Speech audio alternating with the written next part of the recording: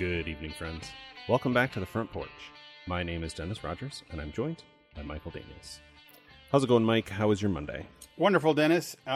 It's June, so it's not only is it summertime, it's summer movie time, and my favorite kind of movie time. I think it's pretty clear in our friend group that I enjoy really dumb movies. Not dumb, just what word am I looking for here? Not intellectually challenging. Is that the thing? It doesn't movies that don't necessarily make you think. All the summer, I call them lovingly summer popcorn movies, but there's a lot of those coming out here. Sure. If you split everything, which is one of those things, right? They're like, is it comedy or drama?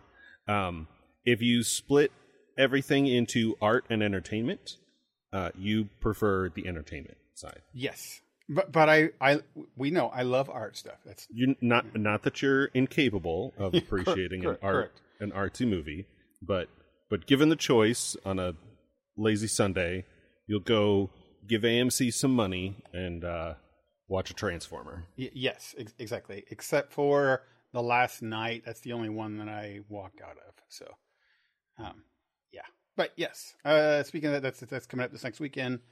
I wouldn't say I'm excited. I'm happy about it because I want to see more Transformer things. But like all the Transformer movies, with the exception of Bumblebee, I've walked into them with a like, hey, this is still going to be a fun time with low expectations and nothing else. And then they have succeeded in beating my expectations worse than what I thought it could be.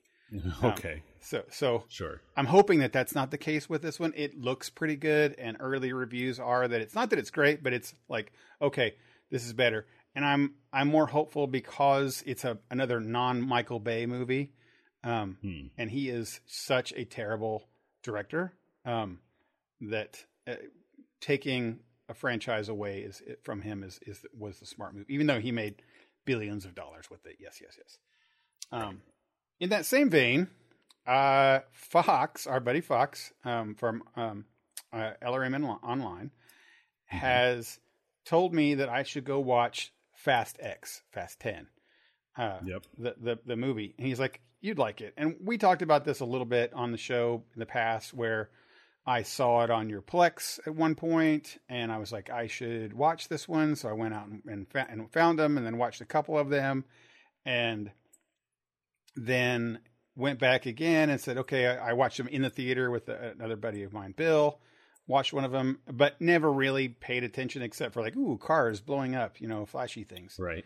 But really don't know what's going on. So I decided this last week or two that I'll go watch it, sure, Fox, but I'm going to go find out what's going on this time and watch them all. So as of 2 days ago, I finished all the way through F9 of that series. You thwarted my unspoken plan to make a fast summer where we watch them all for the show, but that would have taken the whole summer watching one of those movies a week. Yeah, true, sure, right. I'm kind of okay doing that. Yeah, like I might. You mean I might find that? some time this summer. Yeah, okay, not doing that. I might find some time this summer to do the same thing on my own, and then we can do a comparative overall review of the entire franchise to this point. You know what? It quickly you get past. I think everybody is who even talks about it a little bit understands that they have gone way over the line a long time ago. Like, with what it is, they're no longer trying to be anything but a comic book superhero, show.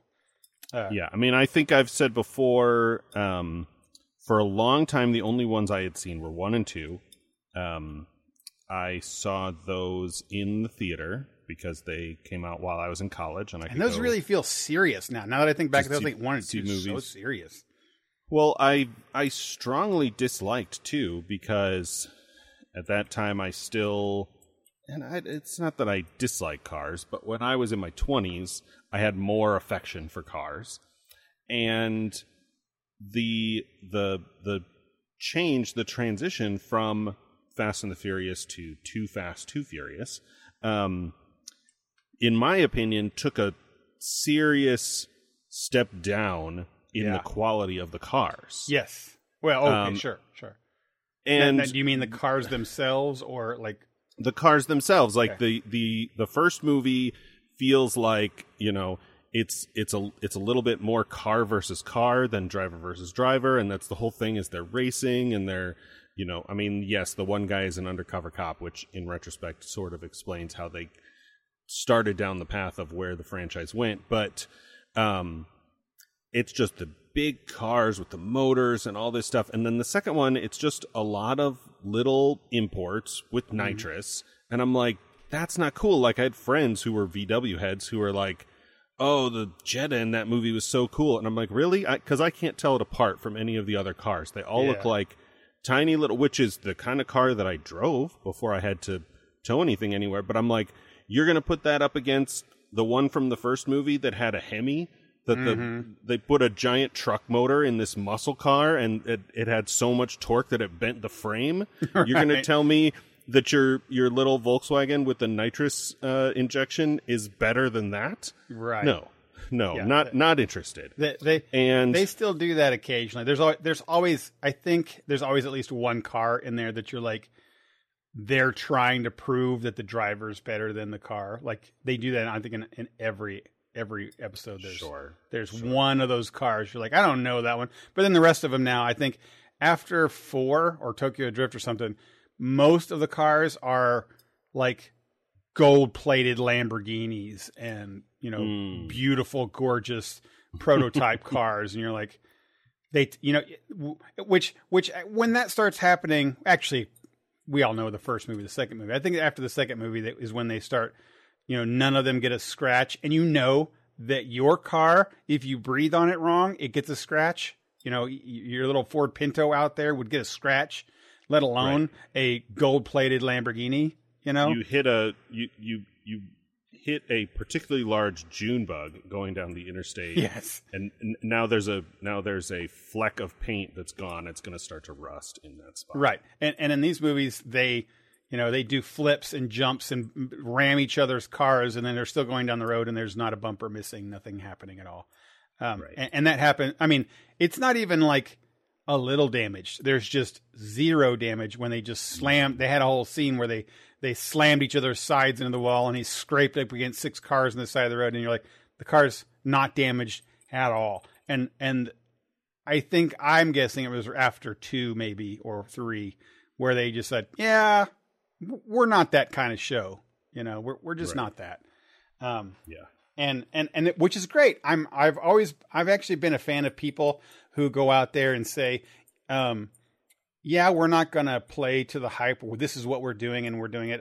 Hardee's was an example for me. Hardee's back in the late 90s, early 2000s put out commercials for, like, it was just very scantily clad women on cars with a gigantic sandwich, and they're just eating this, you know, dripping ketchup on themselves and with big grease coming down, you know. I don't know how accurate this is, but in my mind, that always coincided with the fallout of the Super Size Me, quote unquote, documentary, right? Where, especially McDonald's, which is a whole thing. I remember reading an article in Wired, of all things. Now this is probably 15 plus years ago, just about the scale of McDonald's and how the process of them introducing apple slices on their menu was a massive undertaking, took a year of R&D and whatever, because something like within a week or maybe even less of them doing that, McDonald's became the number 1 buyer of apples in the world.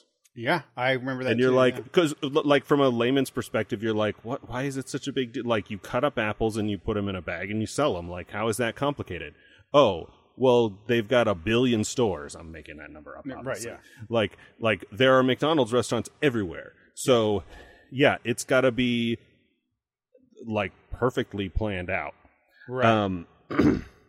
But anyway, like, McDonald's and then a lot of the other Wendy's, Burger King, whatever, started offering healthier options on their menus. They would have salads and apple slices and whatever. And then Hardee's / Carl's Jr.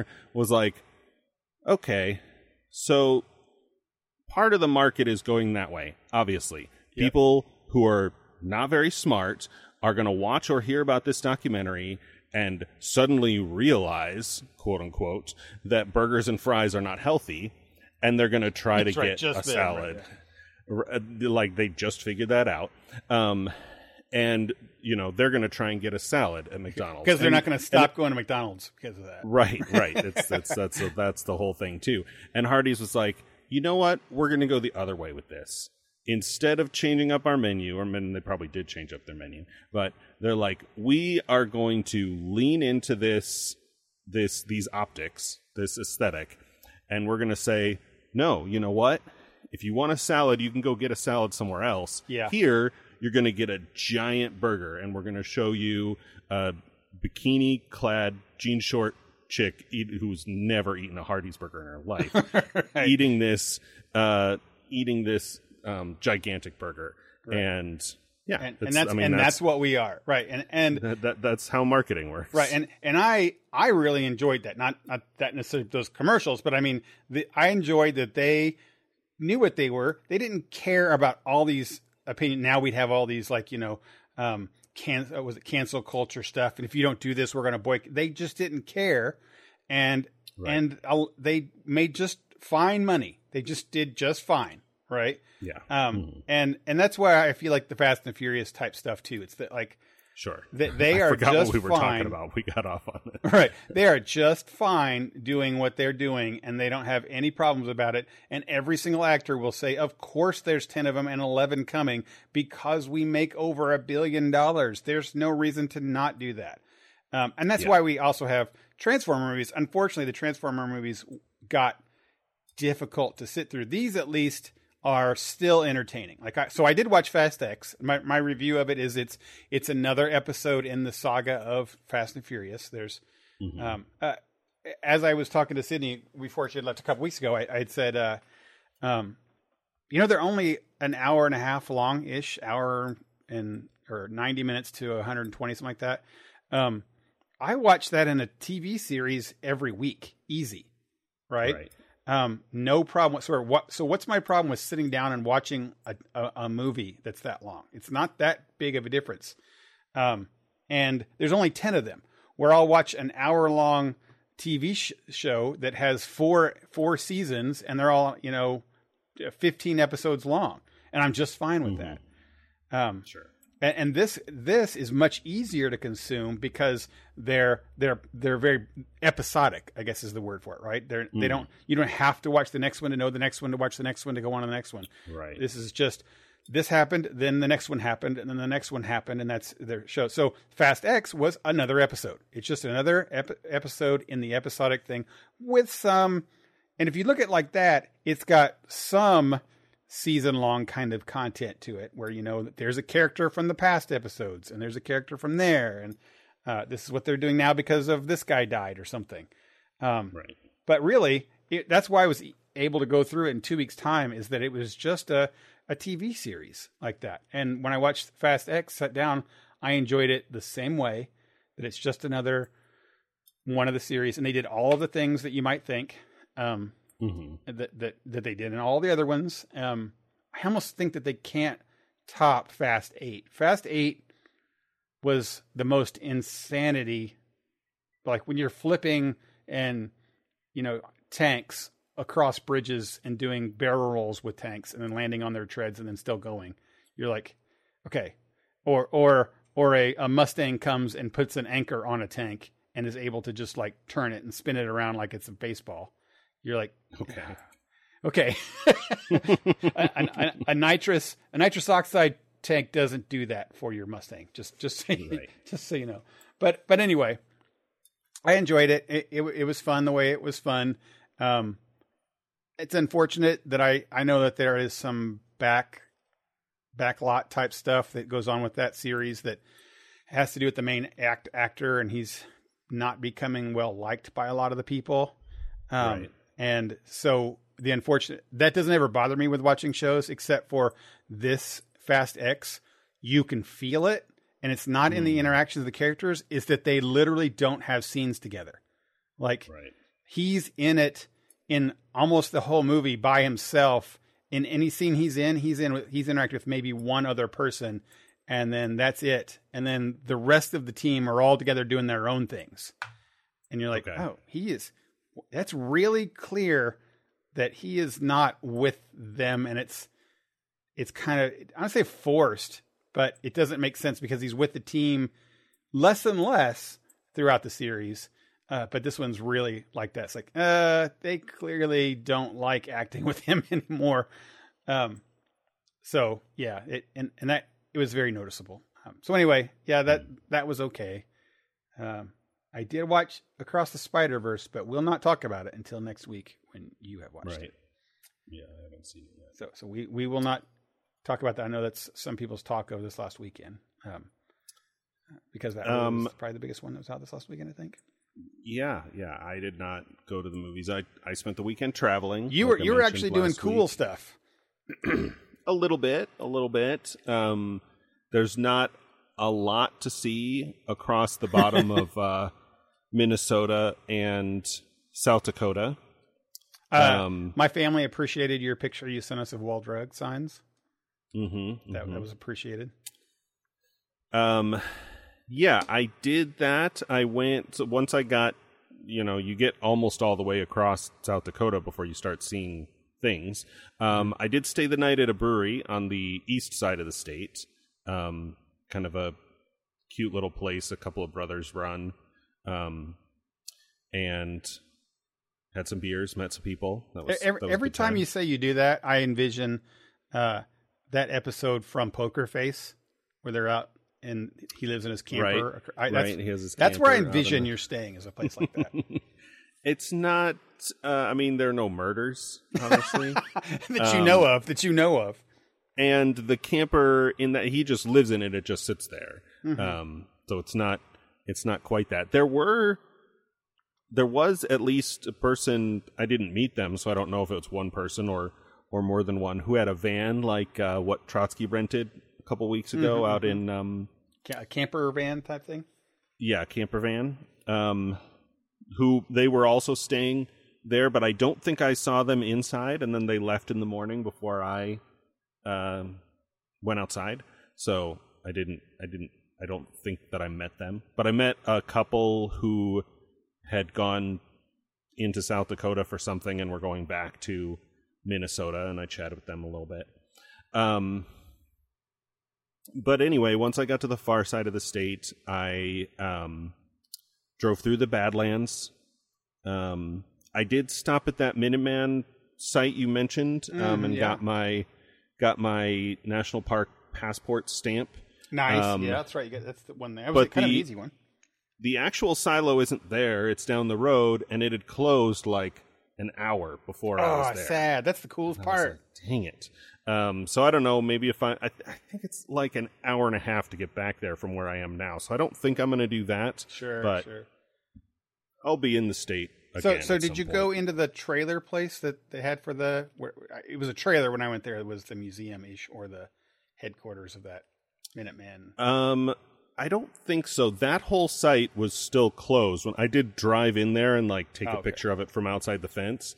The main site with the gift store has a museum with some there's a what's supposed to be an old TV showing duck and cover drills and that's like what that. I'm talking about there. Yeah, I didn't spend too much time there because I was not in a hurry, but in a kind of okay, well, if I want to do this and this and this, I still don't want to get to camp. I already had a 5.5 hour drive with no stops. Yeah, and there's not really a lot to see there anyway.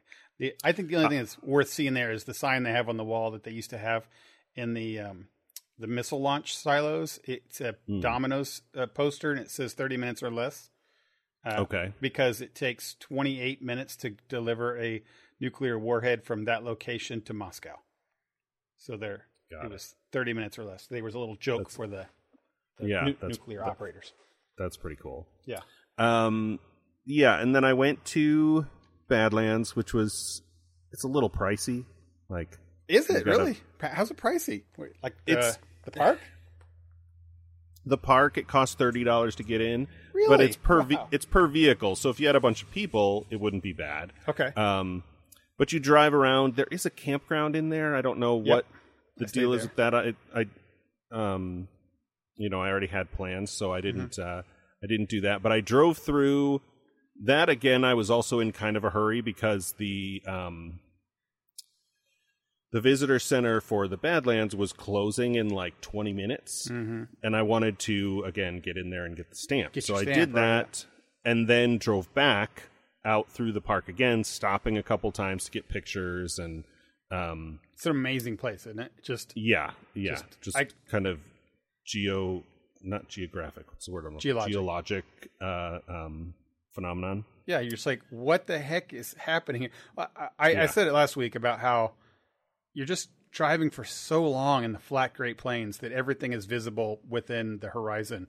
And then this thing happens. I mean, you can see mountains in the horizon of the Great Plains, but then these ditches, or what the heck they call whatever the Badlands is. Right. I kind of should read up on what kind of geological thing happened in there to make it be that kind of stone in that area. I'm not sure. But right. But I did that, and then I stopped at Wall Drug and got a T-shirt and a shot glass. I survived Wall Drug or something kind of thing. Exactly. And then... So real quick for our listeners, what's the deal with Wall Drug anyway? Like, why are we even mentioning? The story, as I understand it, is way back in the 30s when people had Model Ts, and I mean, I guess it would be in the 30s. It'd be a little better than Model Ts, but not by much. When people still had, we're talking about the 1930s, 1930s, early in the early days of vehicles, right? Cars would overheat and they just have water in the radiator and stuff like that, and they would go, 35 miles an hour or something like that. And Wall Drug was an oasis, basically, in between the Badlands, I guess in between the Badlands and the Black Hills. So whichever way you're going, right, you could stop there and get fuel and food and water. And we're talking about like 10 hours anyway before anything else, right? Right, at those speeds. Nowadays, it's not that bad with with I-90 and all of that, but and then it became a landmark, right? It's just a touristy kind of. There are several shops across the street, and then the Wall Drug itself is like a block long. I don't know if mercantile is the right word, but it's one of those. I called it a flea market. Is what I called it. It's a little bit like a flea market, except I didn't see any like secondhand stuff, but you go in and there are just a multitude of businesses operating in the same like long stretch of building, and you just go between one building and the next because it's all just one downtown city block. And then I got to camp. I am about 20 minutes south of Rapid City. I've only been here one night, so I haven't done anything yet. I will go and see Rushmore, which I think is like 20-30 minutes from here. And then Deadwood is way north of Rapid City. It's like a little over an hour from where I am here, so I might see that on my way out. Although my next weekend's drives are going to be like over 7 hours, so I might like take off work early and go. One of the weird things about this traveling west is that my work schedule is shifting forward in the day as I go into earlier time zones. Right. So that might make doing a little bit of touristy stuff a little easier. Yeah, than it was. That area you're in now is such an interesting part of the country. So it's like while you have to move on, there's just feels like there's so much to see. I know. Right. One of the things that's out there is a place called Wind Cave, Wind, Wind Cave. Mm-hmm. I think it's the second largest in the world, I want to say, cave that I didn't know anything about. The other one, I think, is Mammoth Cave in Kentucky. Right. But I think that's right. But anyway, Wind Cave was the second most mapped or something like that in the world. And we just went to see it on a lark, and it was stunning. Take an elevator. You take an elevator down to a floor where you start, And it's people take day-long, like week-long trips to go down. They travel for like 7 days underground, camp down at a spot, and then 7 days back. And you're like, oh my God, it's insane. But it's really, really big and huge. But the thing about it, I thought the most interesting thing was that it's just like all the areas around there, kind of a flat open field, and you would never know there's a gigantic cave miles and miles and miles down below you, because they just, like some boys, stumbled into a little hole, and you can go visit the hole. It's right by the like the little visitor center, and it's just a little hole where a kid can fit down, and it goes down into this massive cave, and you're like, geez. Just staring at it and being stunned that kids would go with a little candle and go explore is terrifying. But anyway, there's stuff like that everywhere out there. So like I said last week, a little jealous that it's cool. It's a little sad that you have to rush through it, but it's neat that you get to see it, like Mount Rushmore and things like that. You've been there before, right? Rushmore? Yeah. When I was a kid, I was like 12 or 13 in the early 90s. We came out this way. And so I've seen sites that I remember from that trip, like in Minnesota, there's a thing called the Corn Palace. Okay. I don't even really know what's inside because I didn't go inside this time either, but I saw the billboards for it and I was like, oh yeah, Corn Palace. I remember that because I was just old enough to really remember, and I had like that little 110 camera with me and I took pictures of stuff. But it's this building in Mitchell, Minnesota, that it has like some sort of onion domes and stuff on the top of it. It's some kind of museum inside, but they decorate the outside with corn. There's like corn husks and corn cobs to make these sort of mosaic patterns on the walls. And because it was one of the stops, again, when I was a kid, we didn't go inside either. We just like pulled over and saw it and were like, isn't that cool? And probably for my parents, like looked at the admission because they had my mom and dad, my grandma, my cousin, me, and we were down to Jess. So that's 3, 4, 5 kids. 5 kids, 2 adults, and 1 senior. And so, depending on the pricing of a thing, my parents definitely back then were of the like, yeah, the kids are all under 12. Even though yeah, right. I was 12, my cousin was probably like 15. Sure. But when we'd go to like Holiday Inn or whatever, it's like, yeah, there's we got a AAA discount and all the kids are under 12, right? But, some places don't have those discounts. So they probably looked at it and were like, oh, for everybody, it's going to cost us $70 in 1993. And that's not in our budget. Sure. It's unfortunate that a lot of those places are so expensive to go to now, like $20 a person to go to. That's just, for a family of 4, it's just kind of crazy. Right. And I'm by myself, so I don't mind. Like I said, I went through Badlands. I paid. It's $30, but then that gets you the whole week, like if you want to come back. So I drove back through it twice. I don't know that I'll drive out there again because, like I said, it's a long ways away. But Rushmore is the same way. And I also, because it's just me, like it's not prohibitively expensive, and I like to support the parks, right? National parks. Sure, yeah. I remember... I remember Rushmore being impressive, kind of like how I always feel like if I went to the Grand Canyon would be. It's that it's impressive for like 20 minutes, and then you're like, okay, I'm done. Right. I saw the thing. I can only reflect for so long, and then I'm done. Then you can go inside and watch a bunch of videos on stuff, which is fine. But I will say that I was most impressed because in that area is also the Crazy Horse thing that they're building, and. Yeah. I was way more impressed with that thing than the national Mount Rushmore. It's obviously Crazy Horse isn't finished yet. Probably will never be finished. Just the way things are.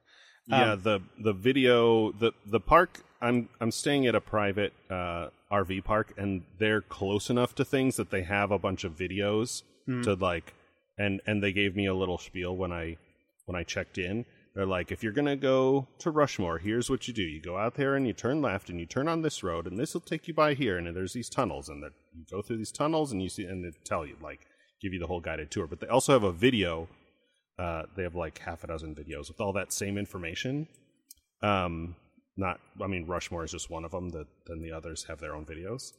And so I saw the videos of Crazy Horse and I'm like, I don't remember it super well from when I was a kid, but I don't think that it was much more finished than it is now, 30 years ago.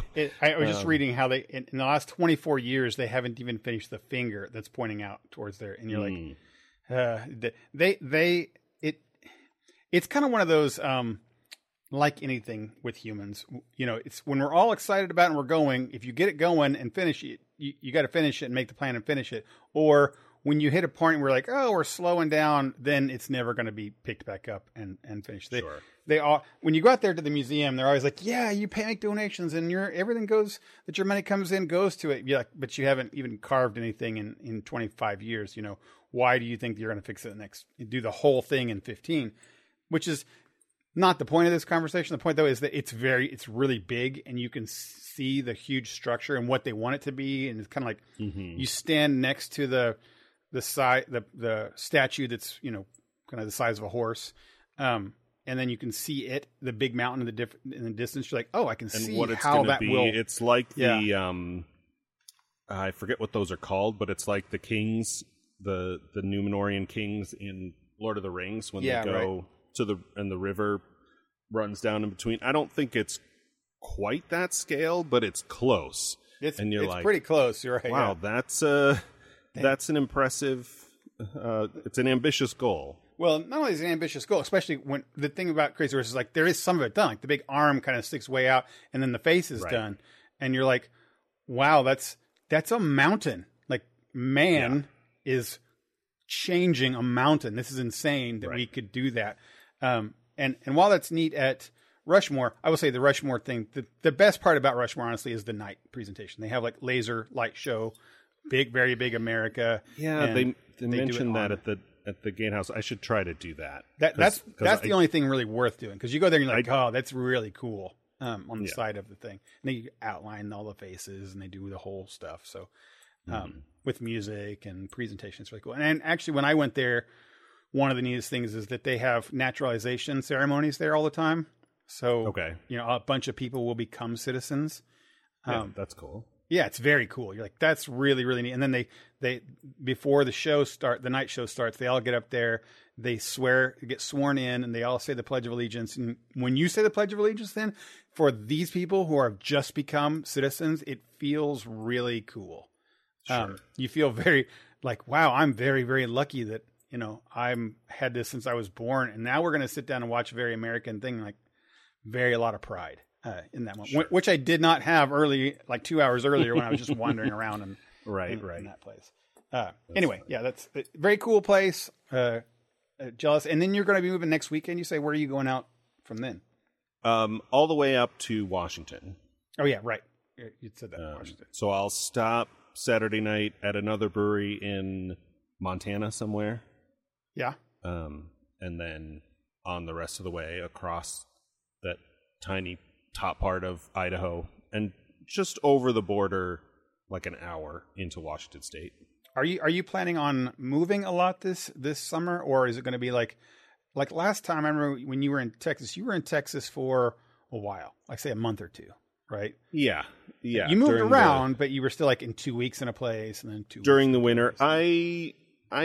I'm sure I've explained all this on the show, but the membership that I had last year required me to move every 4 nights in order to go park to park. Like if I stayed longer than 4 nights, I had to be out of the Thousand Trails system for at least 7 nights. And I didn't really want to pay for that. Although this campground I'm at now was about $180 for a week, their weekly rate. They're cheaper than anybody else in Rapid City, but that's really not that bad. It's only a little bit more than I paid for 1 night in a hotel when I was broken down last week. But anyway, the membership I have now, I can stay up to 21 nights. I don't think I will stay anywhere that long because that gets a little boring. Right.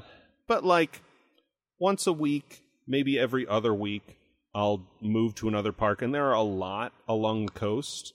Probably the weekend after this next weekend, I'll move across Washington, but I think crossing Washington is still probably only like 4 or 5 hours. So that won't be too bad. I could do that. I won't need a halfway stop. Right. But yeah, that's my plan. I did, when I started talking, I intended to talk about a movie or something.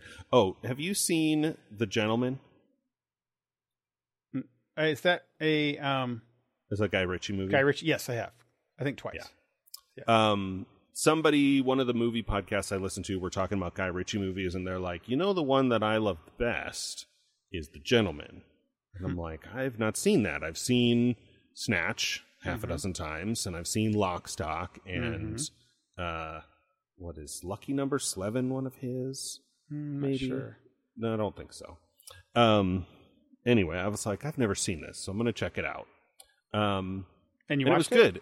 It's different to have McConaughey in there. Yeah. Amusingly, I just started watching Succession.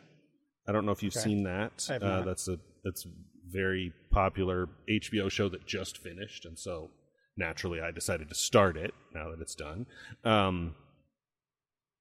And one of the sons in that series is the glasses guy, Matthew in The Gentleman. He's the guy who's trying to buy McConaughey's business. Oh yeah. Right. And they're talking about Yeah, and it's good. It's not as it's not snappy in the way that some of his other films are, that are just very like English quippy, like Snatch, of course I'm thinking of. Yep. But it's still clearly got his style. There's a lot of music. There's a lot of just sort of jump cuts everywhere, and a lot of rapid jump cuts, a lot of like the story being driven or kind of turning not at random, but like just through somebody being in the wrong place at the wrong time, or the right place at the right time, right? You know what I mean?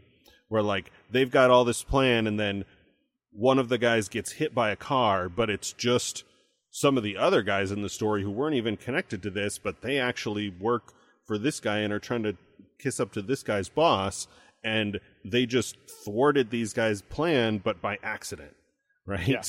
Right. And so there's still a lot of that, and it was good. Yeah. I enjoyed it too. Our friend of the show, Bill, is a huge Guy Ritchie fan. Loves all those shows, and he's a big fan of those, of Lock, Stock, and Snatch. He's one of the biggest ones that pushes it all the time on us. Not that he needs to push it, but and The Gentleman's his favorite of those. He still watches it all the time and calls it for movie nights to watch it. And I still think Snatch is my favorite, but this one is definitely deserves to be spoken in the same phrase as those or breath as those other movies, because you're right, it's just kind of the same. It's not as... I would say it's the same. It's not the same thing, but different people, different story. It's not as silly as Snatch is. And for sure.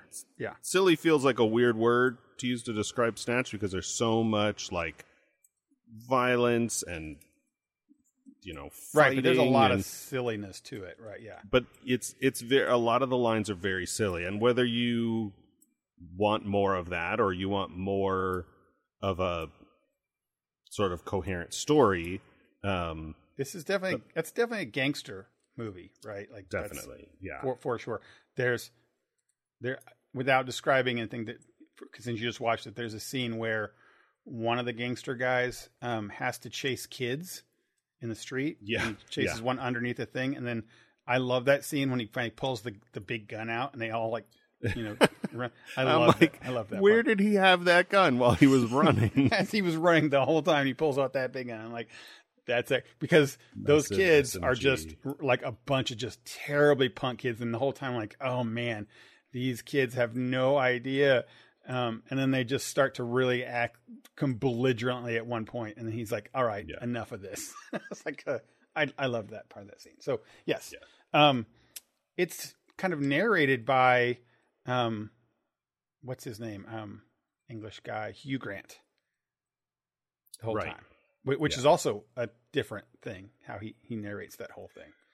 And that's a unique. I mean, I've not seen all of Guy Ritchie's films, but that's a thing that I've not seen. They don't do in Snatch, where like most of the movie is told in this frame, where Hugh Grant is pitching a script to Charlie Hunnam. You're right. The Sons of Anarchy guy. Yeah. And that was cool too, because you keep dropping in and out of the frame, and you're like, what's happening? Oh, he's embellishing this. So you've got some unreliable narrator going on there. Yeah. It's just really solid. Yeah. Yeah. So that kind of makes me want to watch it again, just because, it, like all the other Guy Ritchie movies, it has good dialogue that you kind of want to hear again, and he's got a lot of zingers that come out and you're like, oh, that's very well done. And even McConaughey has a lot of those that he delivers really well. McConaughey, like after Time is a Flat Circle. What's it called? True Detective? True Detective, yeah. Really got a different perspective on him as an actor, because he was for a long time just like Owen Wilson or Bradley Cooper, where just a comedic actor who had some like leading man romantic roles, is all right kind of, a little more Tallahassee than those other two, but he gets some of these. He's just picking on the roles. Yeah, there's just he has a lot of range that you didn't always see in his earlier work, and of course Interstellar, right? Murph, right? Yeah. I mean, he did, because I think it was more when he did Dallas Buyers Club, which I never watched, but he won a big. Oh yeah, I think that's when he won an Academy Award for that. Is that a Coen? Is that a Coen? Let's see if I can get that one up there. No, it's a Google it first. Jean-Marc Vallée. I don't know. But he did. I think when he won that one, that was 2012, 13, something like that. Mm-hmm. And then he started doing. I mean, he was in Wolf of Wall Street that time, same time. Yeah, I haven't seen that either. Oh my gosh. Okay, so we'll watch. That's a crazy one. We'll watch that one for sure. I'm adding that to the list now. Wolf of Wall Street, Dallas Buyers Club, and then True Detective and Interstellar were all out within a 2-year time frame. Right. So he just went like, kind of crazy, and his agent got him all sorts of jobs that were in some serious stuff. Yeah. And they're pretty good. So yeah, good on him. And then he did Wherever the Gentleman Was, 2020 or 19, something like that, probably before the pandemic. Yeah. It's before the pandemic. All right. So let's this time, since we've been talking a bit, let's jump into our show so we can talk about that before we get going, and we can run into some other stuff. How's that? Cool.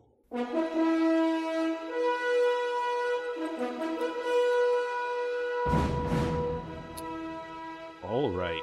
So as we mentioned last week, to celebrate our 300th episode. Hey, happy anniversary, Dennis. Of getting on Discord once a week and talking about nerd stuff. We watched the movie of the same name, 300. 2006, starring Gerard Butler, Lena Headey,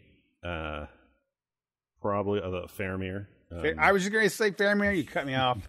David Wenham is his real name. And Michael Fassbender's in this. Magneto.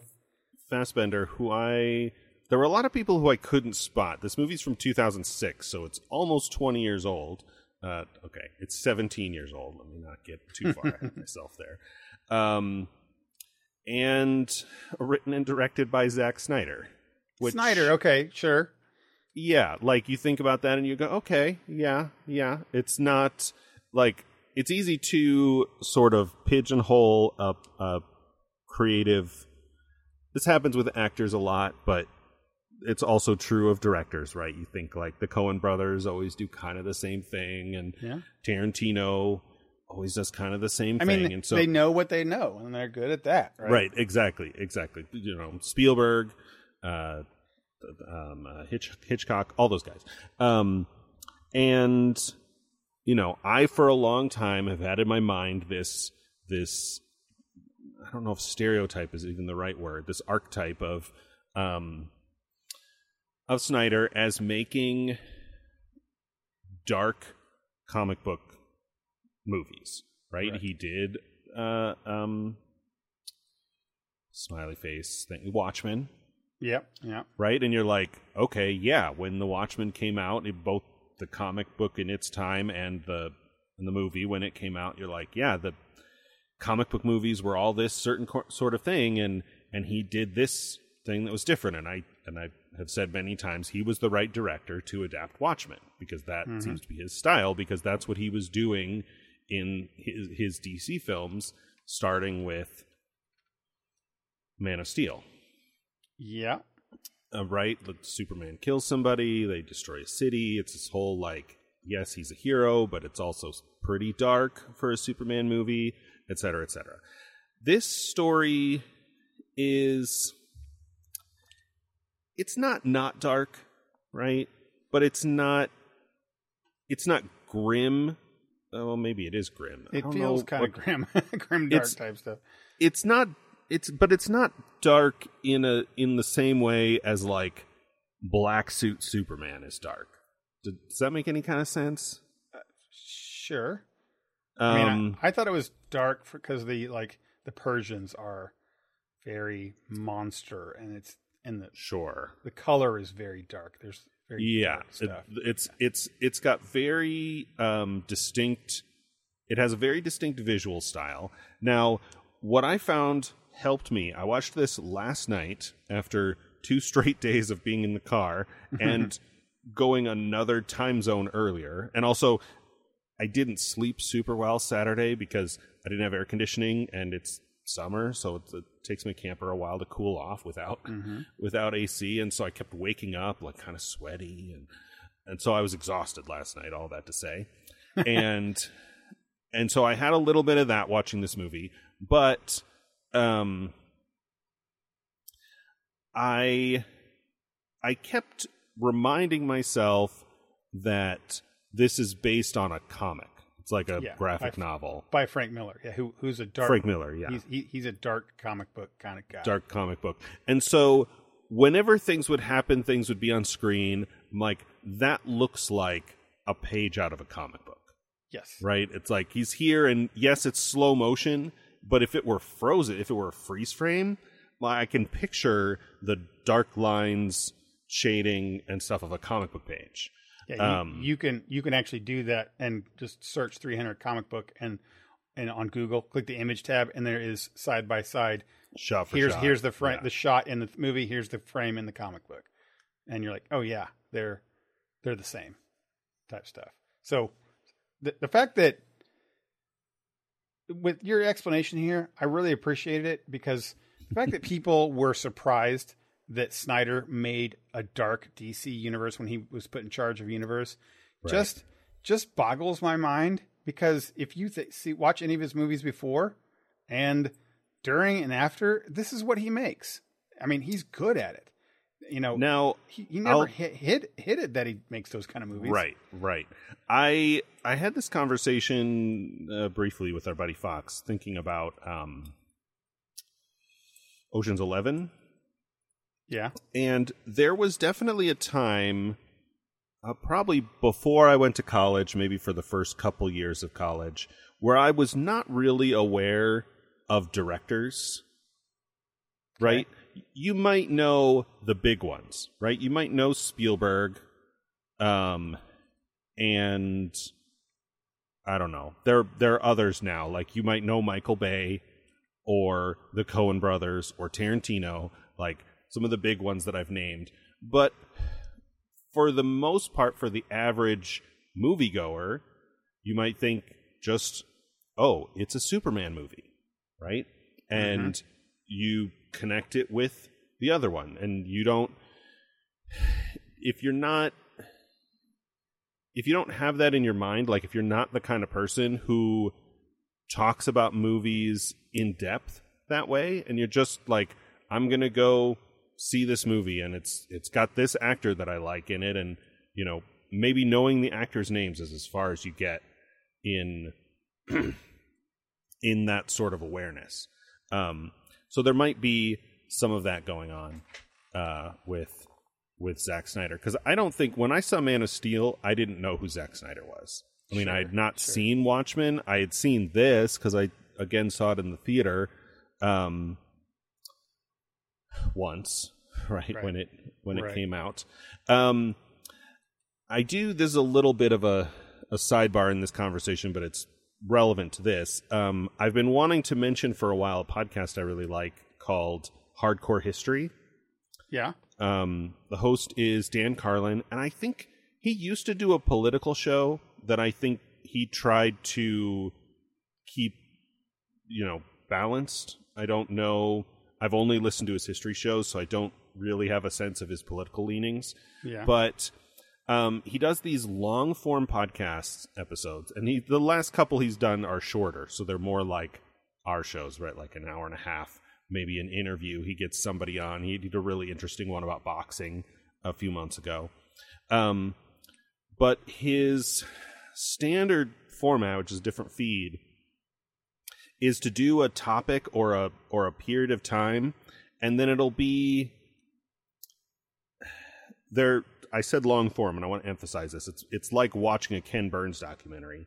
There'll be like 6 episodes, and each of those episodes is like 4 or 5 hours long. So it's more like, to me, it's more like listening to an audiobook, right? I'll put it on and I'll just listen, and he'll be talking about this one thing. And he calls it Hardcore History because he focuses a lot on battles and wars that shaped or affected history. And he did a whole series on this, not just this battle, like this battle was part of it, the Battle of Thermopylae. Yeah. But it had all of this context building up to the Mede and Persian Empire and Xerxes and Darius. It was more I think he said Darius. I've always heard of Darius, but whatever. Who was the king before Xerxes, and the I don't know if I said this yet. The series is called King of Kings because he had so many nations, and they allude to that a little bit in this movie. And it's an era of history that's so far back we have almost no information, right? I mean, not almost no. Like there's some, but a lot of it is stereotypes, right? Like the writing that survived mostly came from Greece, came from what's the guy's name? Herodotus? I don't know. There was a Greek playwright, right? He would write these stories that are really, our concept of history grew out of this because he would write stories about events that happened in the real world into plays to entertain people, entertain a Greek audience. And so you're like, okay, so he's writing about a historic event, but it's a little bit like, Shakespeare writing Julius Caesar. Like some of it's true, but a lot of it is embellished for entertainment purposes. I mean, welcome to the history books, right? Right. It's the history books. And so one of the things that he says a lot in that conversation is like, there's this battle, and the records from the time say that this army had this many men and this army had this many men. It's like the historians all agree those numbers are baloney. Those numbers, it wasn't a million. It was like 100,000. Those numbers are way too high. But what nobody can agree on is how many men there were. Like, well, we can look at the map and look at where the outlines of the land, the mountains and the sea, and go, this is, somewhere in this range, and it's like still a big range, but you're like, you still had to feed and provision an army. So they were this far from their homeland, and they had control of these territories. And so maybe not 1 million men, but as you said, like maybe 200,000, right? Or something like that. Right. Which is still an insane number in antiquity. Anyway, I thought of that conversation is the wrong word. That sort of documentary series while watching this, and kept reminding myself, like, this is not historical. Like, it's a historic event, but it's not. The comic book was not meant to be historically accurate, I don't think, and the movie definitely isn't. Like, the movie is an adaptation of the comic book.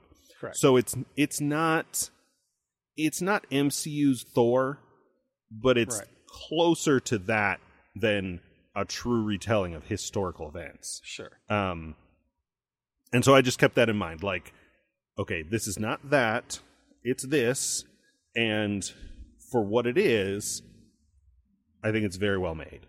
A long way to get to that simple point, but it's there's not as we can say occasionally, there's not a lot for me to say here about this, not because it's good or bad, just because it's a visual piece. Yeah, it's a fantastic visual spectacle. Yes, you when you watch this thing is the only way to talk about it. The best we can do is try to explain that it's a visual spectacle. The story is straightforward from start to finish. All of it is in the synopsis. If you go read the synopsis online, it doesn't deviate from any of that. It's what it is, and it's just this is what happened with that synopsis. There is a little bit with the Queen, which seems like extra. And that might have been in the comic book. I hadn't actually read the comic book, the graphic novel, I should say. But that might have been in there, but it also felt like it was stretching. It was kind of used to stretch out the story because there wasn't much more there. Yeah.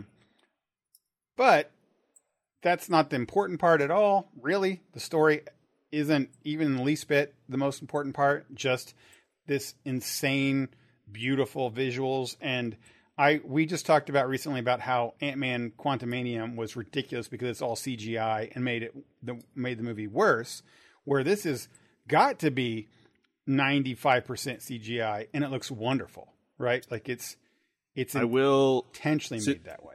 Since you brought up Ant-Man, I'm going to repeat a point that, again, I heard on another podcast criticizing that movie. And it was something, I mean, we talked about this, but I couldn't quite quantify it in this way. They said that making the whole environment of Quantumania a fantasy land really hinders your ability to appreciate scale, which is Ant-Man's whole shtick, right? That's right. You go back and watch the first one, and, like, the best part of that movie is when they're fighting and, like, knocking over giant Thomas trains and stuff. Right. Right? Or when it's it goes like down it's here into an and anthill or something. Yeah. And it's just a toy, like they're on a toy train set, but it's life or death because they're so small, and then they do the thing and the train falls out of the house, and slight spoilers for that movie. Like, that's the gimmick. That's the Ant-Man gimmick, is the shrinking and enlarging of stuff. And when everything is just a weird walking building that shoots lasers, you're like, okay, so they're bigger than that building, but what is that building? That's not even a normal building. Right. And they also do very little of the shrinking, growing stuff in that movie. Anyway. Right. But yeah, it was a lot of, that was all CGI, and you're right, it was a fantastical world where this one really isn't. But which it matters, but they're still kind of on a set. You can tell they're on a flat set-ish type thing, but it just, everything around it is kind of an oil painting-ish type thing and very beautiful. It uses extensive slow-mo for every little thing, which makes it cool. Like, it's just about seeing the artwork. Like, really, this movie is just about seeing the artwork. I mean, the men in here are sculpted. Like, they are in the best shapes of their entire life ever, like the peak men physique, right? So having them do a cool like jump across the thing. Michael Fassbender does one where he jumps all the way and he's got this sword over his head as he's leaping towards, and you're like, and he does it in real slow motion. That's like just watching artwork. It's like watching Greek artwork through the whole time. Yeah. And I really, really loved that. I think it was beautiful. I would say, and that's really all I have to say about this show is that it's good. It's a piece of art to watch, and that's all it is. I wouldn't say that's a bad thing or a good thing. It's just if you want to see a beautiful, moving art piece, that's this watch this movie. And if you like, very super in shape dudes, which are pretty cool. They're not like meatheads, like some stuff, but they're pretty cool. Right. I would, if I'm making recommendations for people though, I always like to do in this thing with who would you recommend this for? I wouldn't recommend it to a lot of people, almost no one. And the reason I would say that is because I would definitely recommend Gladiator instead. Like Gladiator fits this genre, has very much a lot of art pieces to it, and a huge compelling story. So this fits right in there with it, but Gladiator is better. I'm glad you brought that up because that was the other movie I kept thinking of as I was watching this. All the things you're saying are true. The story, as far as like watching a story unfold on screen, Gladiator has a much better story. Right. Better in that way. Like the story, again, as you said, the story of 300, you can summarize in a sentence. Yeah. But I think if you like Gladiator and you like the fighting parts of Gladiator, oh sure, almost all the combat in 300 is better than Gladiator. I think. We watched Gladiator a couple years ago, and it's still solid. Right? You've got why am I blanking on his name? The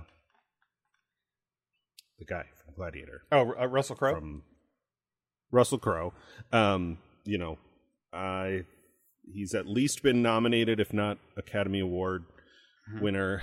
But he might have won for this, I think. But this or Beautiful Mind or something. Cinderella Man. But the fighting, the combat in Gladiator, I found to be very dated. It's a lot of really tight shots and quick cuts, just showing that they couldn't do the kind of special effects that they could do, and this is just a couple years after Gladiator, I think. Now I have to check. Gladiator was 2000.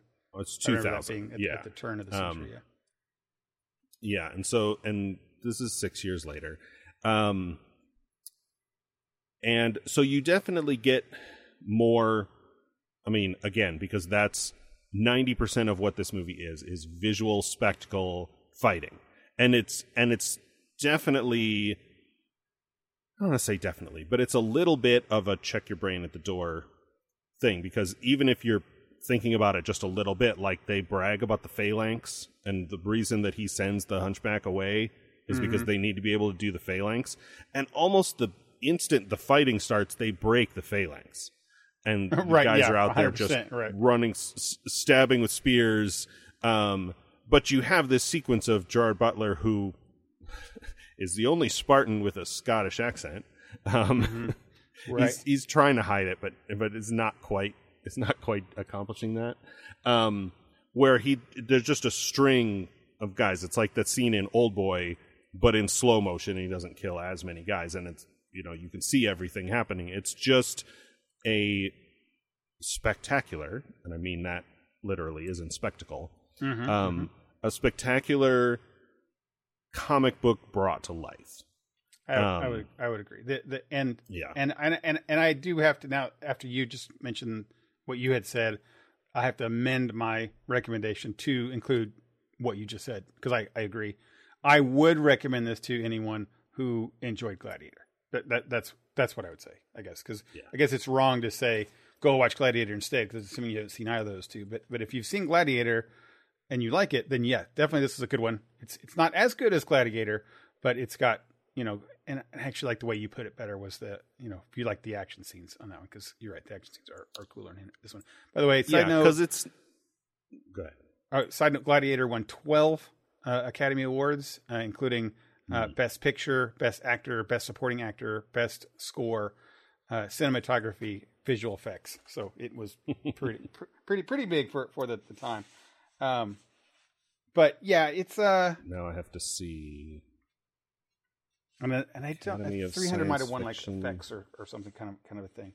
Just because it didn't have story or type thing.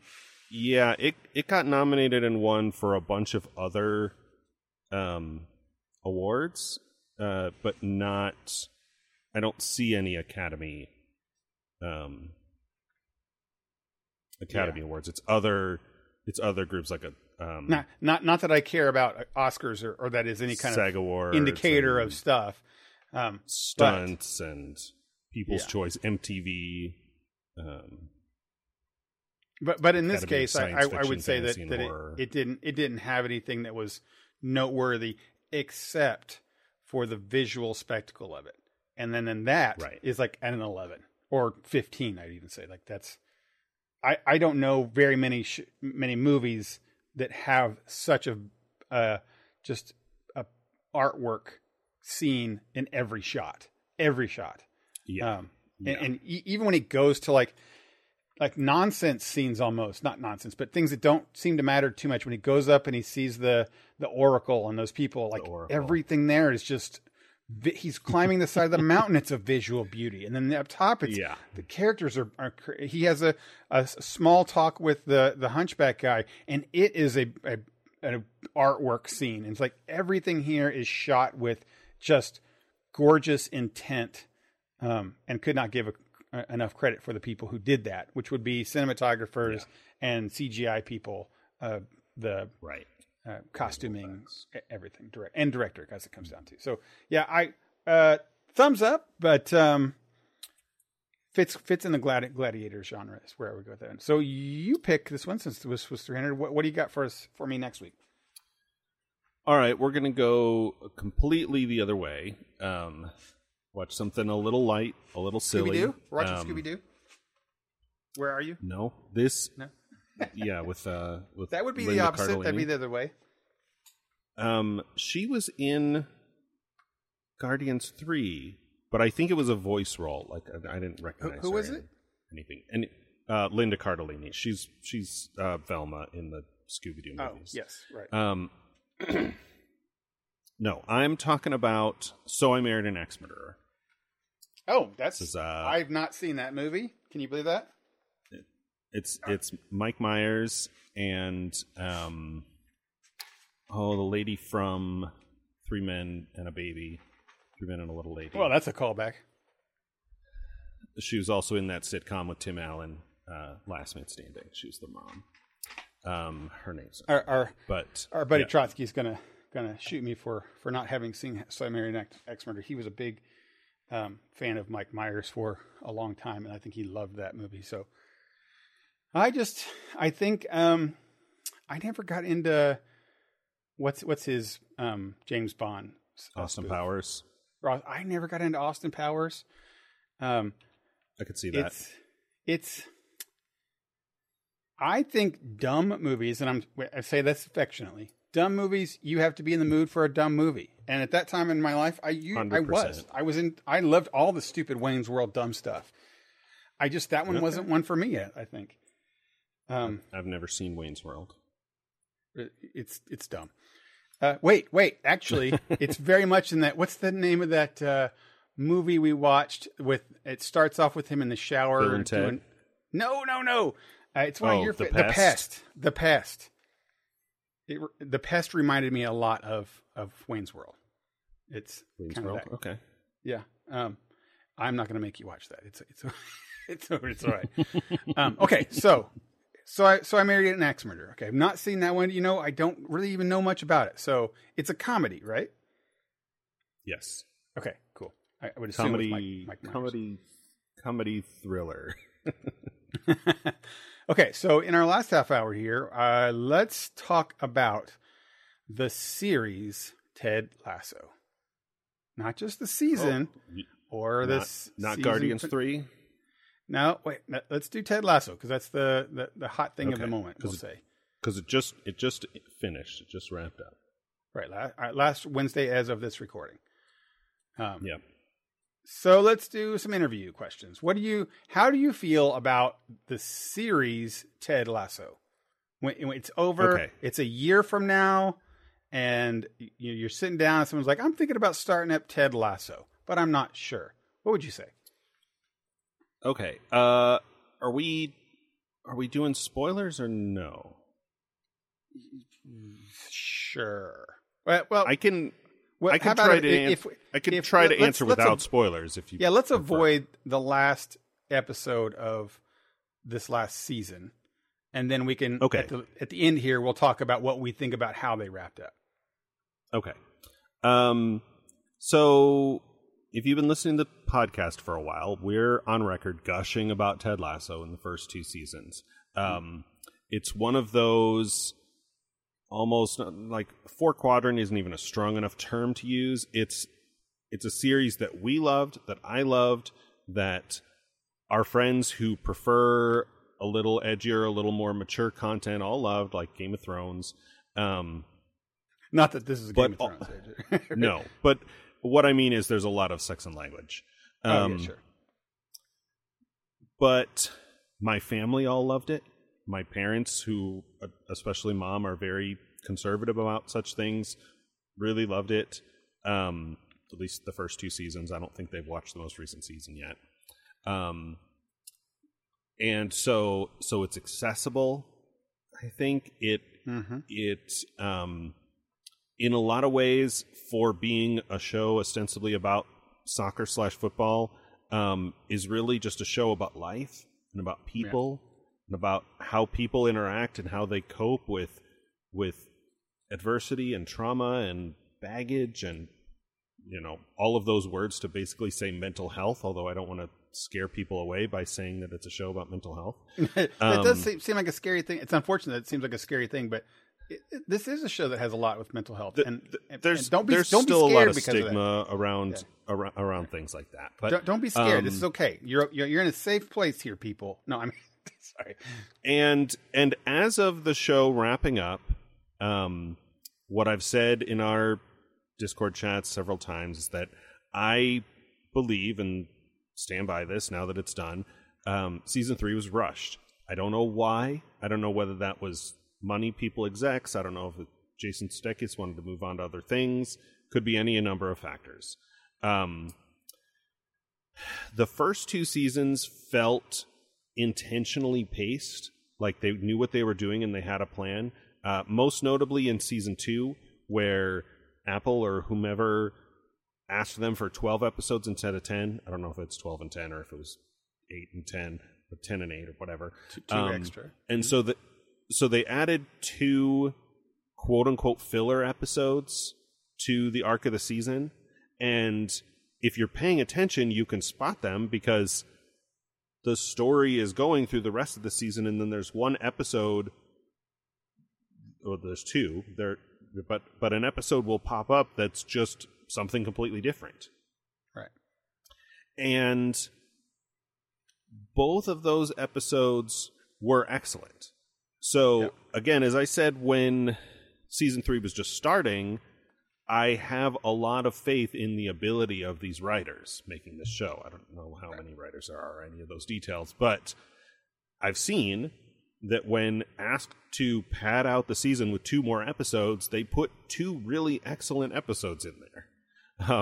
So it sort of contradicts my normal thing of like less is more, quality versus quantity, because normally when that happens, either whole episodes or big chunks of episodes in a TV show are all filler that's boring because they're trying to hit a 24 episode quota or something. Oh, right, yeah. Where this team didn't do that. Season 3 felt like, to me, could have been 2 complete seasons. Sure. I felt they meandered a lot when they didn't need to, like... Or they I don't know. They rushed and meandered at the same time. It's like Yeah, some things were some stories were rushed, and then others you're like, boy, we're spending a lot of time on this, and then thing it didn't that matter. gets resolved, and then seems to have no bearing on the characters or the large. Because it's not that the seasons have like a big story, like a sports story about how they're going to go to the national whatever championship, and they're going to beat the whatever the opposite of the underdogs are. Man City, right? Manchester. But again, the story is much, much more about the people, about the characters, their relationships, their interactions, all of those things. That being said, I was mostly satisfied with how it ended. Like, we got to the finale of this season, the season finale, and not all the questions are answered, but the stories are resolved, by which I mean there's not going to be a season 4. Like, unless they make a spin-off show where they're missing some major characters, like somehow doing the show without Ted Lasso.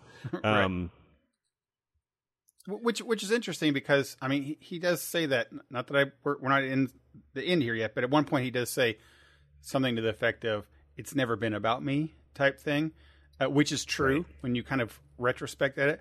But that being said, the show isn't the show without Ted.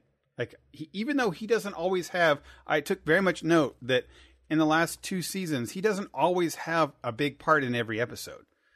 He can often be just a few little pop-in scenes, and it's about other people.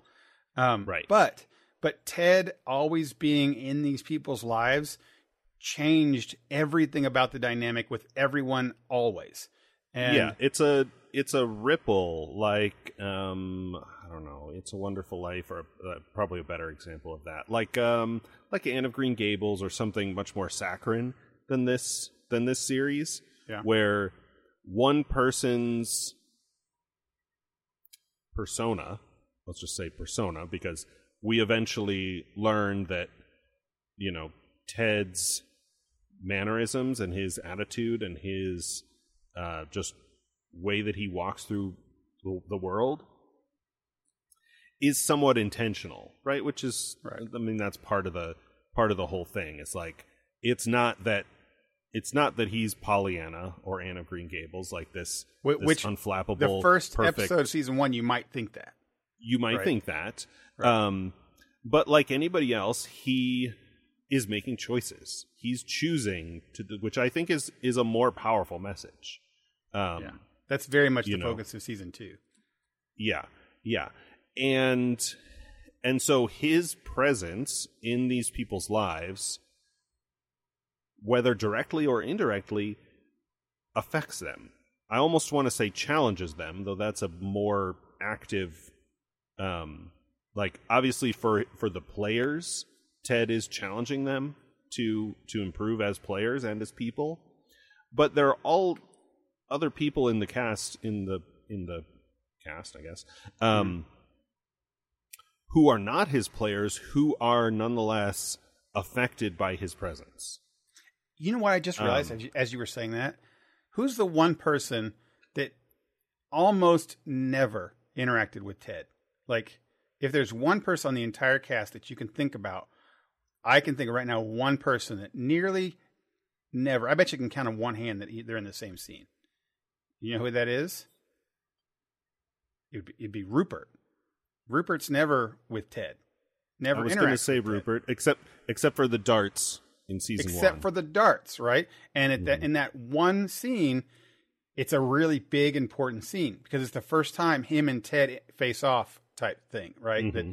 That this wild change to the world has come and affecting everyone, and then the one who's the complete opposite of that, like the destructor of people's worlds, come head to head, and then they kind of bounce off each other and then never come back together again. Yeah. And I mean, they're like I said, Ted's in the room with the funeral, but they don't interact again. They don't ever do anything. Right. And that's kind of an example of why Rupert never changes. Rupert only kind of gets worse.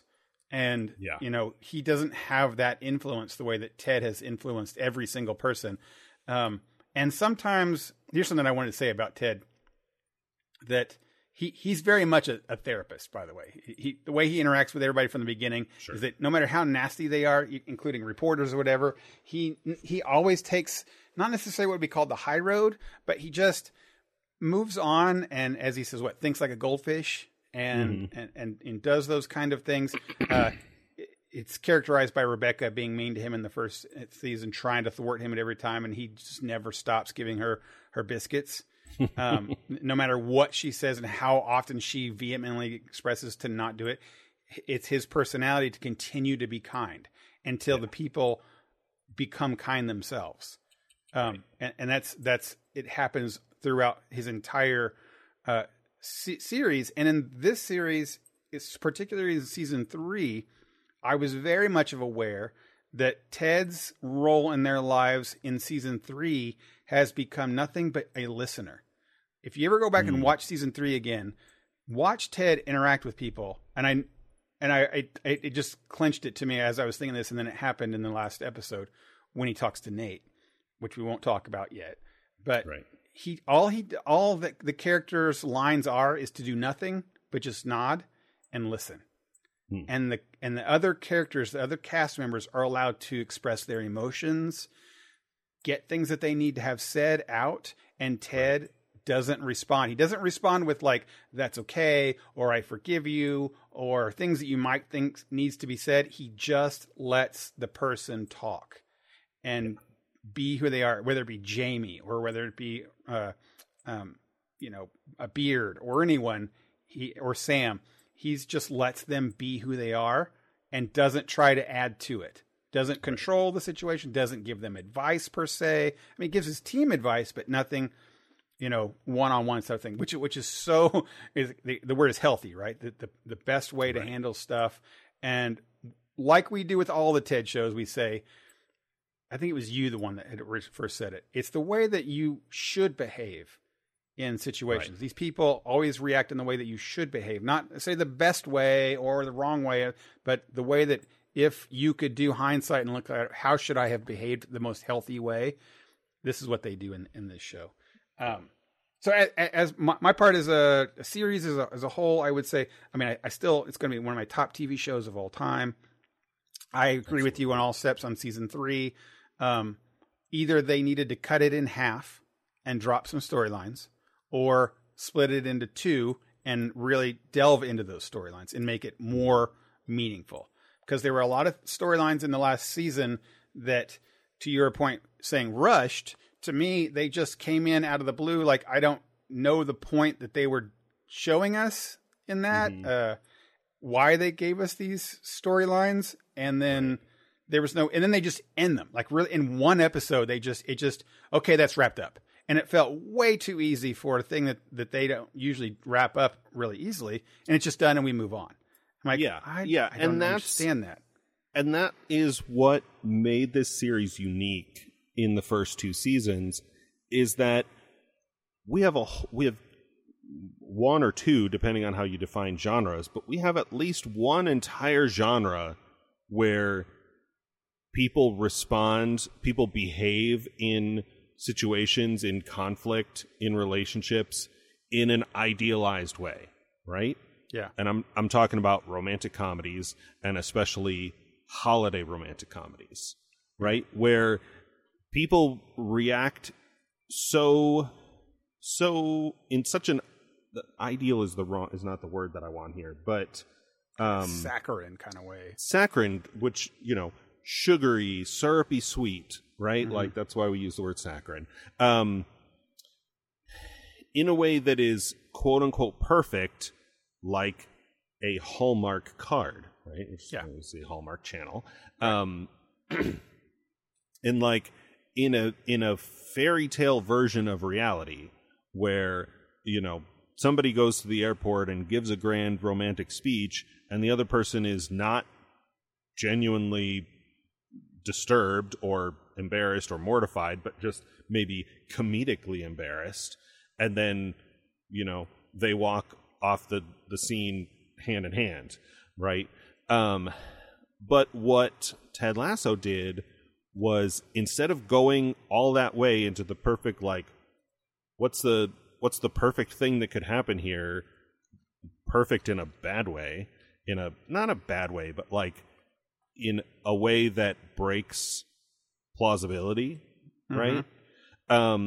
Instead was like, okay, what if within the parameters of how real people really act and really behave, but not taking that to its negative extreme like Marriage Story, but say, what if within the parameters of how people really behave, how people really talk, what's the best way this person could respond to this situation?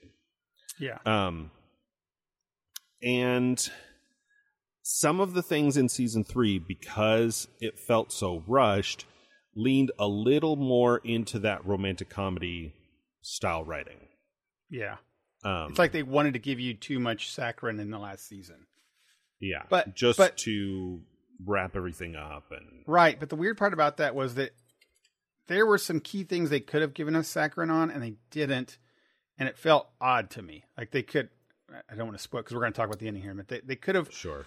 They could have done a couple things with several different kinds of people to have them more sugary resolutions. And then they just don't do that.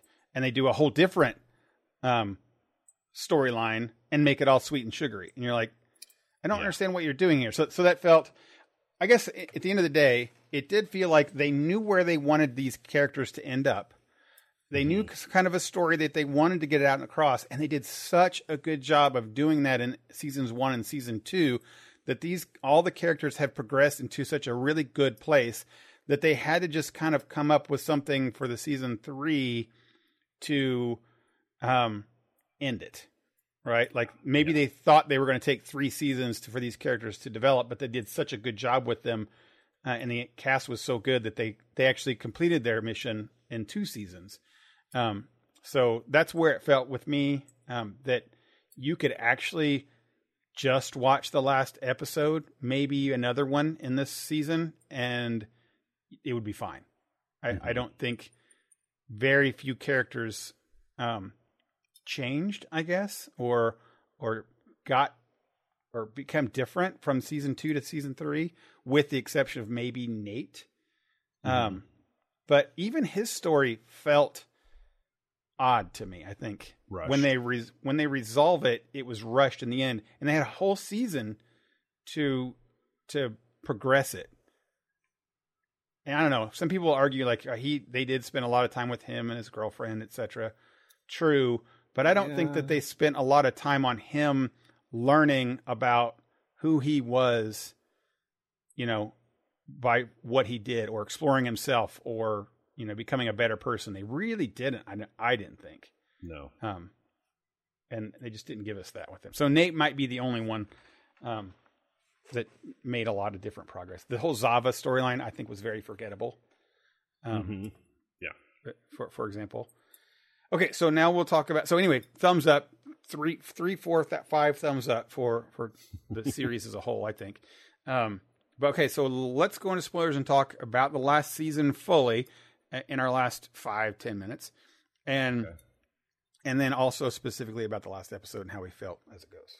You want to put a bell out for us? Yep, I'm gonna hit the bell. We're gonna talk about season 3 and the finale of Ted Lasso. So if you've not seen it, please jump ahead. Well, I'll just do the outro after this, so you could jump ahead and listen to the outro if you want. But yeah. Okay, so the last episode to me was just okay. I did have some tears, so that shouldn't say that it wasn't terrible or just lame in any way, because I did well up. But the reason I welled up was because I love the characters so much, and I could understand the moments that were happening, right? Like when Rebecca is interacting with Ted, in any scene in that last episode was hard to get through. Sure. Because if there's anyone who understands the value of Ted, it's her. And the scenes with her were everything that I would have wanted to hear from her. how she tries desperately to get him to stay. She does everything she could possibly do to get him to stay in the kindest way possible. And then her going to him at the end in the airport was, just a wonderful extra on there. And their hug, that super teared me up. The believe sign, how they all had it there, and that we're carrying the pieces. Did you see the thing? I don't know if you heard of this. I don't know if this is something we talked about the podcast. I'm sure that I've seen it in movies several times. And there's a word for it that's not going to come to me. Let me describe it while I'm talking. There is a tradition in Japan, kintsugi is the word, where sometimes if they have a broken piece of pottery, like a cup or a bowl that breaks in some way, and it's used as a metaphor, of course, because of, I'll describe it here and you'll understand why, where instead of throwing it away or just fixing it normally, they'll put it back together and then paint the cracks with like a glue that they mix with silver or it's the metaphor is better if it's gold, right? Like gold dust goes into the glue or the epoxy or whatever that they use to seal the cracks. So not only do you have a bowl that was broken that's put back together, and it probably comes up in the show. I don't know why else they would put it in the finale. Where now you have a bowl that was cracked that's now restored, and the cracks are very visible and have become part of the beauty of the piece. And of course, it's used as a metaphor for life, for human life. Yeah, and they do that with the end, having the believe sign together with the ribs. And you have Nate, and I think maybe I was reading into this, but the implication I got was that all the shoebox things that he's had, maybe he was making those all this time and just saying that his niece made them, because he definitely fixes the sign himself. And it's not a new sign like Ted says he ripped it up and put a new one up. It's the same sign, but the cracks are part of its story, part of its history. Yeah, he had they done a better job with Nate in the end of season 3, I would have been okay with him becoming the new coach. Like Nate coming from where he was at the beginning as just a kit man all the way up through here, and then proving himself, having a bad rough, going down the dark side of the path and having a redemption and coming through and becoming a better person, and then embracing Ted's philosophy and becoming the coach type thing. That would have been great for that, but they kind of, as I mentioned earlier, bungled his stuff. So I'm actually even more glad that they made Roy coach there. I feel like that was a good call. I feel like maybe the message they wanted to give was that Nate gets everything he wants and he's still not happy. And that happens, but it's still sort of glossed over. And I love the relationship with him and Jade. Like, it sort of explains, like, when they first introduced that character in season 2, you're like, what is the deal with this character? Like, the camera spends a lot of time on her, and she's cute, so that's fine, but I'm like, this is not a show that would do that for no reason. And the takeaway of that, for me, was just, like, how much of a better person Nate can be with a little bit of affirmation. Yeah. And Ted does that a lot for him. That's what Ted does. Right. That was sort of the theme of season 2, is that Ted did so much to lift Nate up, and then Ted, I don't want to say got caught up or preoccupied, because those seem negative. Ted had to spend time in season 2 working on himself. Yeah. And couldn't be that for Nate. And then Nate became the worst version of himself. And they spent so much time with Nate, looking at his phone and being preoccupied with other people's opinions of himself. But Right. they never really resolved that either. Like, he may have just realized that that's not important because now I have Jade. But I wish they would have done a little bit more with him understanding that how unhealthy that was. Yeah, he never really did, right? It's also not really healthy for him to find his entire fulfillment, sense of self-worth in a romantic relationship. In Jade, yes, I felt that way too. Yeah, like he's so excited about that, but that could end at any point. Just ask Keely and Roy, right? Like, even the most perfect thing can end. So that, like several of these things in season 3, just was weird. This felt like they really jumbled their. That's the one storyline I feel like they dropped the ball with was with him at the end, and then they just finished his story in one episode. Like, he came back, and that's it. I was like, man, this was 2 seasons in the making, and then it just gets glossed over in one thing. Another tier thing was when he hugged Ted, and Ted allowed him to talk and apologize. For a second there, I thought Ted was going to be like, oh, don't think another thing about it, and we'll move on. And that would have been a crime I would have been talking badly about in the show. But they did give him time to have his scene and to say what he needed to say, which I really loved, and I did get a little teary on that one. But I wish that would have been more from that, than just 5 minutes of airtime. Just spent a little more time. Yeah, giving that one. So yeah, I liked Rebecca ending up with the boat guy. Again, if they'd have given that more time, I really would have liked that. Sure. They gave Keely and Roy an entire season to grow as people together to become this perfect couple that weren't perfect but had grown together in that way. And they give her one episode and then end her on this one thing. Not that has to be her whole character, but that's what they give us, like this happy thing that she wanted in season 3, that she wants to have this other life as a parent and a family. And which seemed to come out of nowhere, a little bit this one. And they dumped 2 episodes with one episode with the guy, and then just this last thing. You're like, okay, that was just, where did that come from? I like these 2. It works, but geez, you just give me more time with that. Did they resolve the matchbook thing? Not clearly enough. I mean, like, she saw it. All the things that maybe they're just saying that it's still a thing. I don't know. Again, it wasn't very clear. Season 3 just didn't have a lot of, clear, defined things, I think. Right. Well, it's the same thing with, like, the boyfriend of Ted's wife. Like, obviously we're supposed to hate that guy. But why are they constantly showing us how bad he is, and then not giving us any resolution to that whatsoever? What was the point of him even being there? The most we got was that relationship is not serious for her. Right, but but they went on a vacation to Europe together. That's right. But he didn't propose. Right, they're not.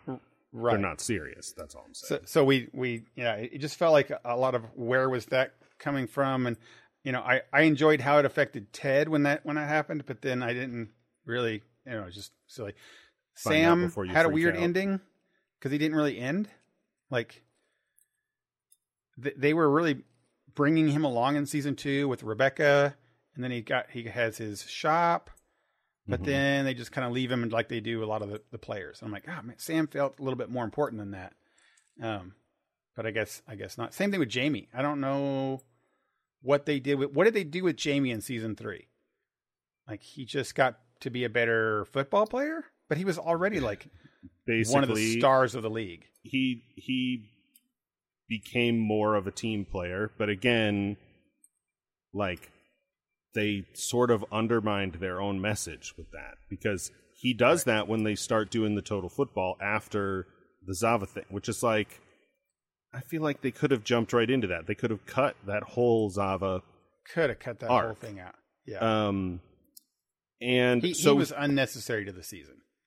So Jamie becomes this, like, yes, he's a really good player, but he's more valuable than just being his own good player, and is more effective at being a good teammate, right? That they run the ball through him. Except then later when he goes back to Man City and they're all booing him, like then he still makes a goal and they applaud, and it's very like traditional sports story with a movie, which that was a overly saccharine moment. I felt. Boring, like, yeah. That didn't seem realistic at all. If anything, they'd be more pissed off at him. Yeah, suddenly the fans like him because he scored on them. Okay, sure. Right. So that was examples of things in season 3 and in the last episode that you're like, oh man. So I didn't dislike the season finale, but it just didn't give me what I kind of expected from some of these writers where I left like feeling, thank you for the message you're giving, or, Ted had a scene in season 2 where he read the note from the doctor, the goodbye note, which didn't have a lot of things to say. And that was a powerful scene. And it was one of the last scenes of the season. And that's a kind of resolution that I was hoping for a lot of these stories. And then most of them got left as not a really ending. Like there was no resolution to the Roy Keeley relationship. Fine, if that's not your thing, but that was one of my favorite parts of the show. Just because, not because of the romance whole thing, just because how much all 3 of them have grown as people, as human beings. Sure. And then the relationship dynamic with Keeley and Roy was, relationships are hard and difficult. And these are 2 very broken people, have very broken parts. And in season 2 have done like monumental lifting of changing as people. And then Roy does say it in season 3 about how he's changed and how he feels like he's failed even. Right. And I felt that there was an earning point there where both of them had earned some happiness because both of them wanted a happiness in a relationship. And then they threw Jack in there, which seemed like another, why did they put that character in here? Yeah, I think maybe now that you're talking about it, and we're running along here, so I don't want to get too much into this, but I think Keeley's arc was about finding fulfillment alone, like outside of a relationship, and you get some of that in season 2 where she talks to her other friends who are models and they're all dating footballers, and you get that it's like, maybe she wants to. That's the end. That's her finale in season 2 where they break up. It's not really clear they're breaking up, but they break up. And then in the process of that, she does this relationship with Jack that is a different kind of thing. Like instead of a footballer or a former footballer, in the case of Roy, it's somebody else. Like not just that it's another woman, but, somebody wealthy and mature and responsible, and then that doesn't work because it's too imbalanced. And I think maybe that might be a thing that if somebody's thinking of making a spin-off, they want to keep that story ambiguous so that they could do, or they just leave it kind of like how Ted's relationship with his ex-wife is left ambiguous. Like she's obviously not serious with the new guy and he goes home. So who knows what happens? They're not going to tell us, so that people are free to have their headcanon of, and that is fine, but that is not my favorite kind of things. Like no, right? I want when a thing's over to be done and have the idea. Here's my favorite word of the day: closure. Sure. Like everybody talks about how it's important to have closure in life and how damaging not having closure it can be. Sure. And when stories come out and say, but there's no ending, there's no closure, you're like, well, what are you trying to tell me here? Right. So it's a fantasy fictional made up show with goofy storylines multiple times throughout. I felt that as a viewer, they could have given us some closure to these storylines, or if you don't, then kind of give us the message of why you don't. Like Keeley should have come out and said, guys, I love you both. I think you're wonderful, but I need to make sure that I'm happy with myself if I ever want to have a relationship with you again. But I'm doing what's important for me right now, and I want to continue to do that, and you guys are not in the picture with that. If they had said that, I would have been like, okay, Keely has come to her arc here. This is a closure with her. And then they continue on with Roy accepting that and Jamie doing the same thing and becoming better people. And if they had actually done that instead of just leaving it ambiguous, I would have been much happier. Yeah. Yeah, I'm with you. Right. So yeah, we could obviously talk for more hours with this, but Ted Lasso, fantastic show. I walked in one day, saw Shelly watching it, and I was like, "What are you watching?" And she's like, "Someone at work said this show is pretty good, but I don't really know." I'm like, "This is the best show on television." So she's like, and I'm like, "What's wrong with you?" So that tells you the kind of TV or movie watcher she is, that she can't enjoy Ted Lasso because it's not her. She does not like those kind of shows. I think we've established the two of you have different tastes in it. But for everyone else, Shelley excluded, I would say Ted Lasso is a fantastic, and I would put it in the same kind of tier as The Good Place for shows that you should watch. Yeah, my recommendation that's for some reason harder to sell people on, and I guess I sort of get it, except the people I tried to sell it on were my parents, and it seems like something they would like even more than I did, is the series Trying, which is another English show about an older young couple. I think they're like in their early 30s who are trying to get pregnant.